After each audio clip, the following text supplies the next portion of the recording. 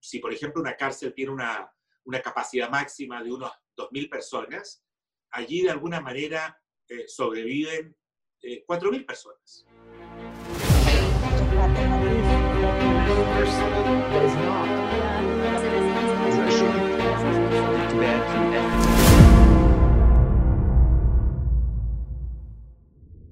Hola a todos, bienvenidos a la nueva edición de Forum 2000 Online Chats, donde discutimos el futuro de la libertad y la democracia en los tiempos de la pandemia global.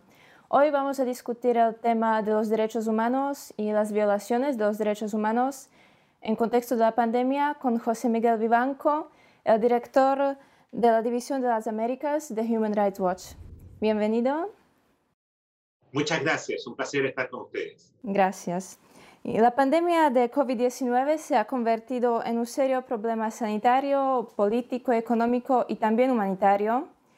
¿Y puede explicarnos al inicio qué impacto ha tenido la pandemia en el estado de los derechos humanos en América Latina? A ver, la pandemia obviamente que es el problema de salud pública más serio que ha vivido el mundo, el planeta, en los últimos 100 años. Estamos hablando de un virus letal que es muy difícil de combatir y que nos representa unos desafíos enormes para evitar el contagio y una vez que las personas están contagiadas, asegurar su recuperación. Por lo tanto, este no es un problema frívolo, no es un problema menor.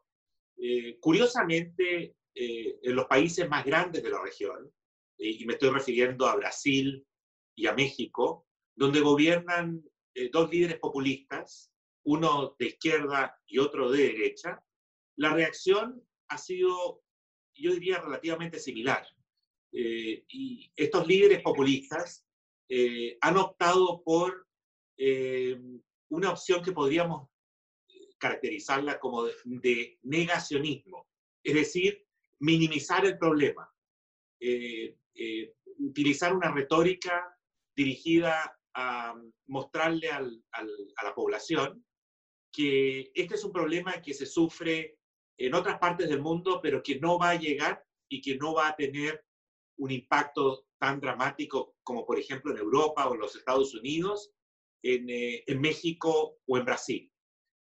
Para eso usan una retórica muchas veces nacionalista, olvidan e ignoran todas las normas propias de la ciencia, de la Organización Mundial de la Salud, intentan actuar como si todo fuera normal, como si no fuera necesario el aislamiento, y atacan a aquellos que contradicen al gobierno, incluyendo los medios de comunicación, quienes son usualmente estigmatizados como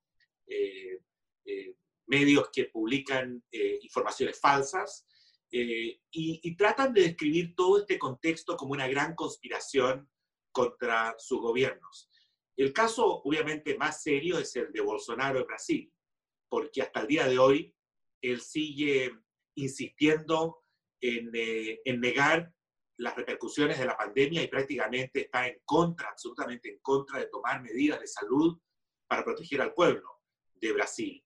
En el caso de Andrés Manuel López Obrador en México, él mantuvo esta posición durante los primeros meses, pero en el último mes ya ha ido variando su posición y está más dispuesto a escuchar a sus asesores y entender los riesgos que la población corre si no se toman medidas básicas para afrontar esta pandemia. Brasil, felizmente, es una democracia y cuenta con instituciones fuertes, cuenta con medios de comunicación independientes, con un Congreso independiente y muy dispuesto a fiscalizar al gobierno, al Ejecutivo, con un poder judicial también que no se deja atemorizar y con unos gobernadores que están constantemente desafiando las posiciones de Bolsonaro. Eso ha impedido que Bolsonaro, con sus posiciones tan irresponsables y frívolas, haga mayor daño, pero es realmente muy difícil lidiar con un país como Brasil, donde el jefe de Estado se ríe de la pandemia y juega con la salud de la población. Sí. Y la situación es muy crítica también en las cárceles, que se encuentran superpobladas y con muy escasas condiciones sanitarias. Y también los prisioneros en varios países ya protestaron contra la falta de las medidas de protección. Entonces, ¿cuál es este problema con las cárceles y pueden convertirse en los nuevos epicentros de coronavirus? Las cárceles latinoamericanas, que concentran a una población de 1.700.000 personas, son cárceles en general que sufren de sobrepoblación, hacinamiento, condiciones insalubres, falta de agua potable, falta de sistemas de salud al interior de las cárceles. Muchas de ellas superan en el 50% o más, en algunos casos hasta el 100%, el máximo de la capacidad que tienen para los reclusos. Si, por ejemplo, una cárcel tiene una capacidad máxima de unos 2.000 personas, allí de alguna manera sobreviven 4.000 personas o 3.000 fácilmente. Esa es la situación, lamentablemente, de las cárceles en toda la región. Y como sabemos, el principal antídoto para el virus, para evitar el contagio, es lavarse las manos con frecuencia, y para lo cual hay que tener acceso a agua potable, y el distanciamiento social, es decir, guardar una distancia mínima. El agua escasea en las cárceles de América Latina. Son muchas veces los familiares los que traen la comida y los que traen el agua a los reclusos. Y como ya dije, las condiciones son en general de total hacinamiento, es decir, están apilados, están, digamos, unos contra otros en un espacio reducido, en una celda donde usualmente podrían caber unas 20 personas o 10 personas. Bueno, es el doble lo que hay allí en la celda.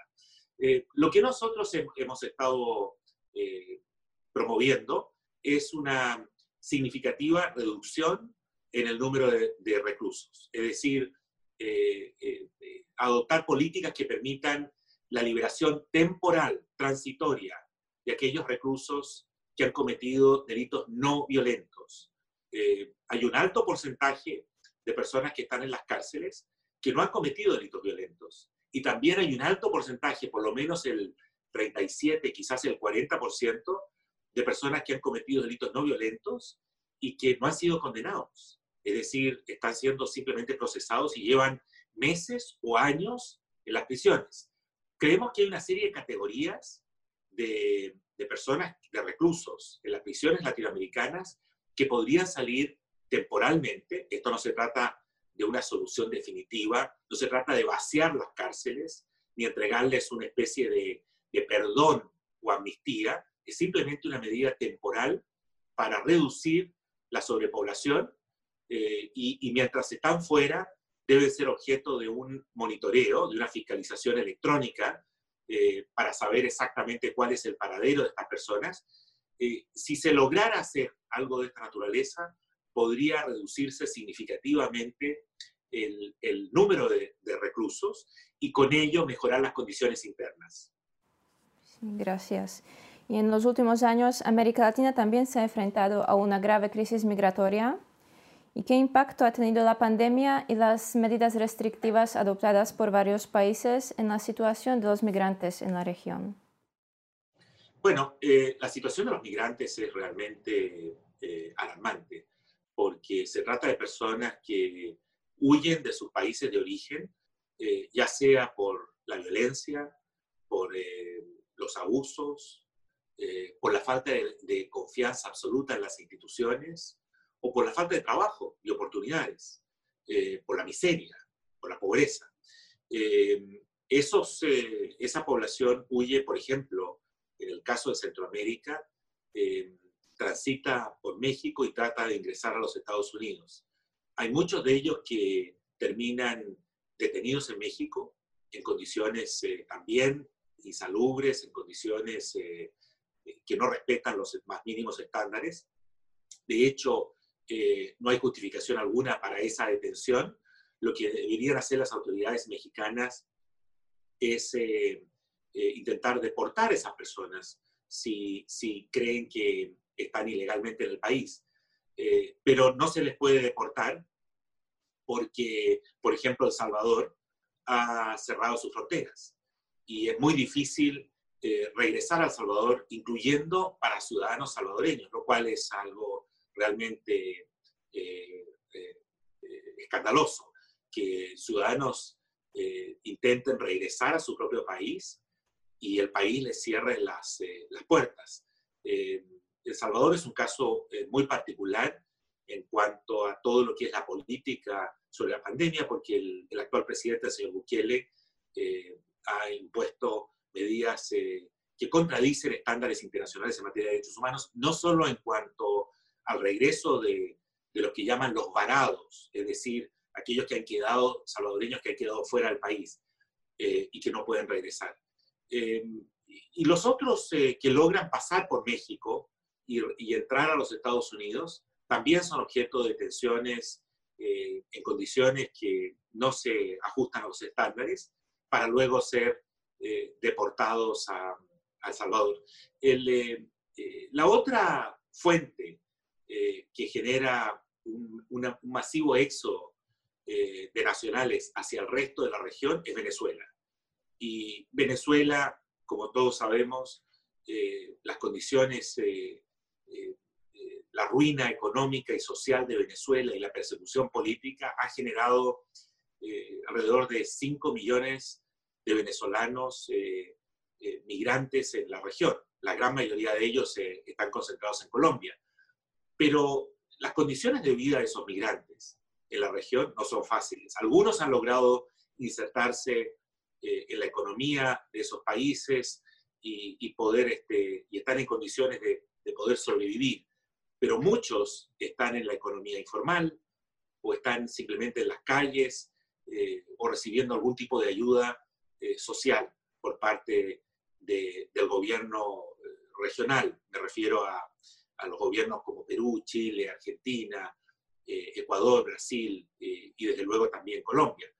Esas personas la están pasando muy mal, están en condiciones muy difíciles, y algunos de ellos, no muchos, pero hay varios miles, que están intentando regresar a Venezuela, porque la situación es tan apremiante donde han encontrado refugio, y hay tan poco apoyo y solidaridad, que por lo menos en Venezuela tienen algún familiar, algún techo donde llegar, o les preocupa la situación de sus familiares, de sus abuelos o de otros que están padeciendo la pandemia y han intentado o han logrado regresar temporalmente a Venezuela. Tampoco la están pasando bien porque el régimen de Maduro, la dictadura de Maduro, los trata como si fueran traidores, como si fueran personas que ya vinieran con el virus. Sabemos que Maduro está a cargo de un régimen dictatorial que viola sistemáticamente los derechos básicos. No hay mucha transparencia, yo diría no hay ninguna transparencia en realidad sobre el trato que se les está dando a aquellos que regresan a Venezuela. Es una situación realmente muy dramática. Y al final, ¿qué piensa que puede hacer la comunidad internacional para prevenir estas violaciones de derechos humanos en este contexto?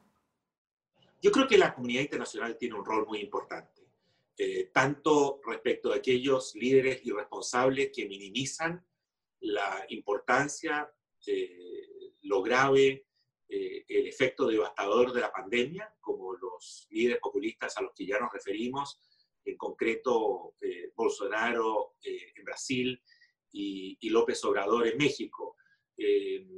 También hay que ejercer presión sobre la dictadura de Venezuela, que como sabemos, por su propia responsabilidad, expone al país a una situación donde se vive en una emergencia humanitaria con falta de alimentos, con escasez de de medicinas básicas, sin vacunas, y como hemos visto, gracias a un informe que hemos revelado recientemente, incluso sin acceso a agua potable. El agua potable, y como sabemos también la energía eléctrica, no es sostenible, no se mantiene, digamos, el acceso es intermitente para la gran mayoría de la población y especialmente para los hospitales. El 20% de los hospitales públicos de Venezuela carecen de agua potable. Los médicos, las enfermeras y los pacientes deben traer su propia agua para poder funcionar. Los médicos no tienen agua para lavarse las manos. El 70% de los hospitales, del resto de los hospitales, tienen acceso a agua potable intermitente. Un paciente, para ser admitido, debe traer a lo menos 25 litros de agua con él. De lo contrario, no se le puede garantizar un servicio. Independientemente de eso, no hay mascarillas, no hay guantes, no hay algodón, no hay jeringa. Es decir, la situación de los hospitales de Venezuela es realmente devastadora. Es equivalente a un país en guerra. Y en esas circunstancias, la comunidad internacional debe ejercer toda la presión necesaria sobre la dictadura de Maduro para que permita que Naciones Unidas pueda operar libremente en Venezuela. Naciones Unidas tiene los recursos, tiene la experiencia, tiene la capacidad para asistir, para paliar de algún modo los impactos de esta pandemia, especialmente los sectores más vulnerables de Venezuela. Pero Maduro no permite ese acceso hasta ahora. No lo ha permitido, porque lo que él quiere es que la ayuda se le entregue a su régimen y sea él el que le coloque el sello bolivariano para llevarse el crédito de los recursos que llegan del extranjero y así seguir generando con los sectores populares de Venezuela una relación clientelar de dependencia para perpetuarse en el poder. Bueno, gracias. Muchas gracias por estar con nosotros hoy.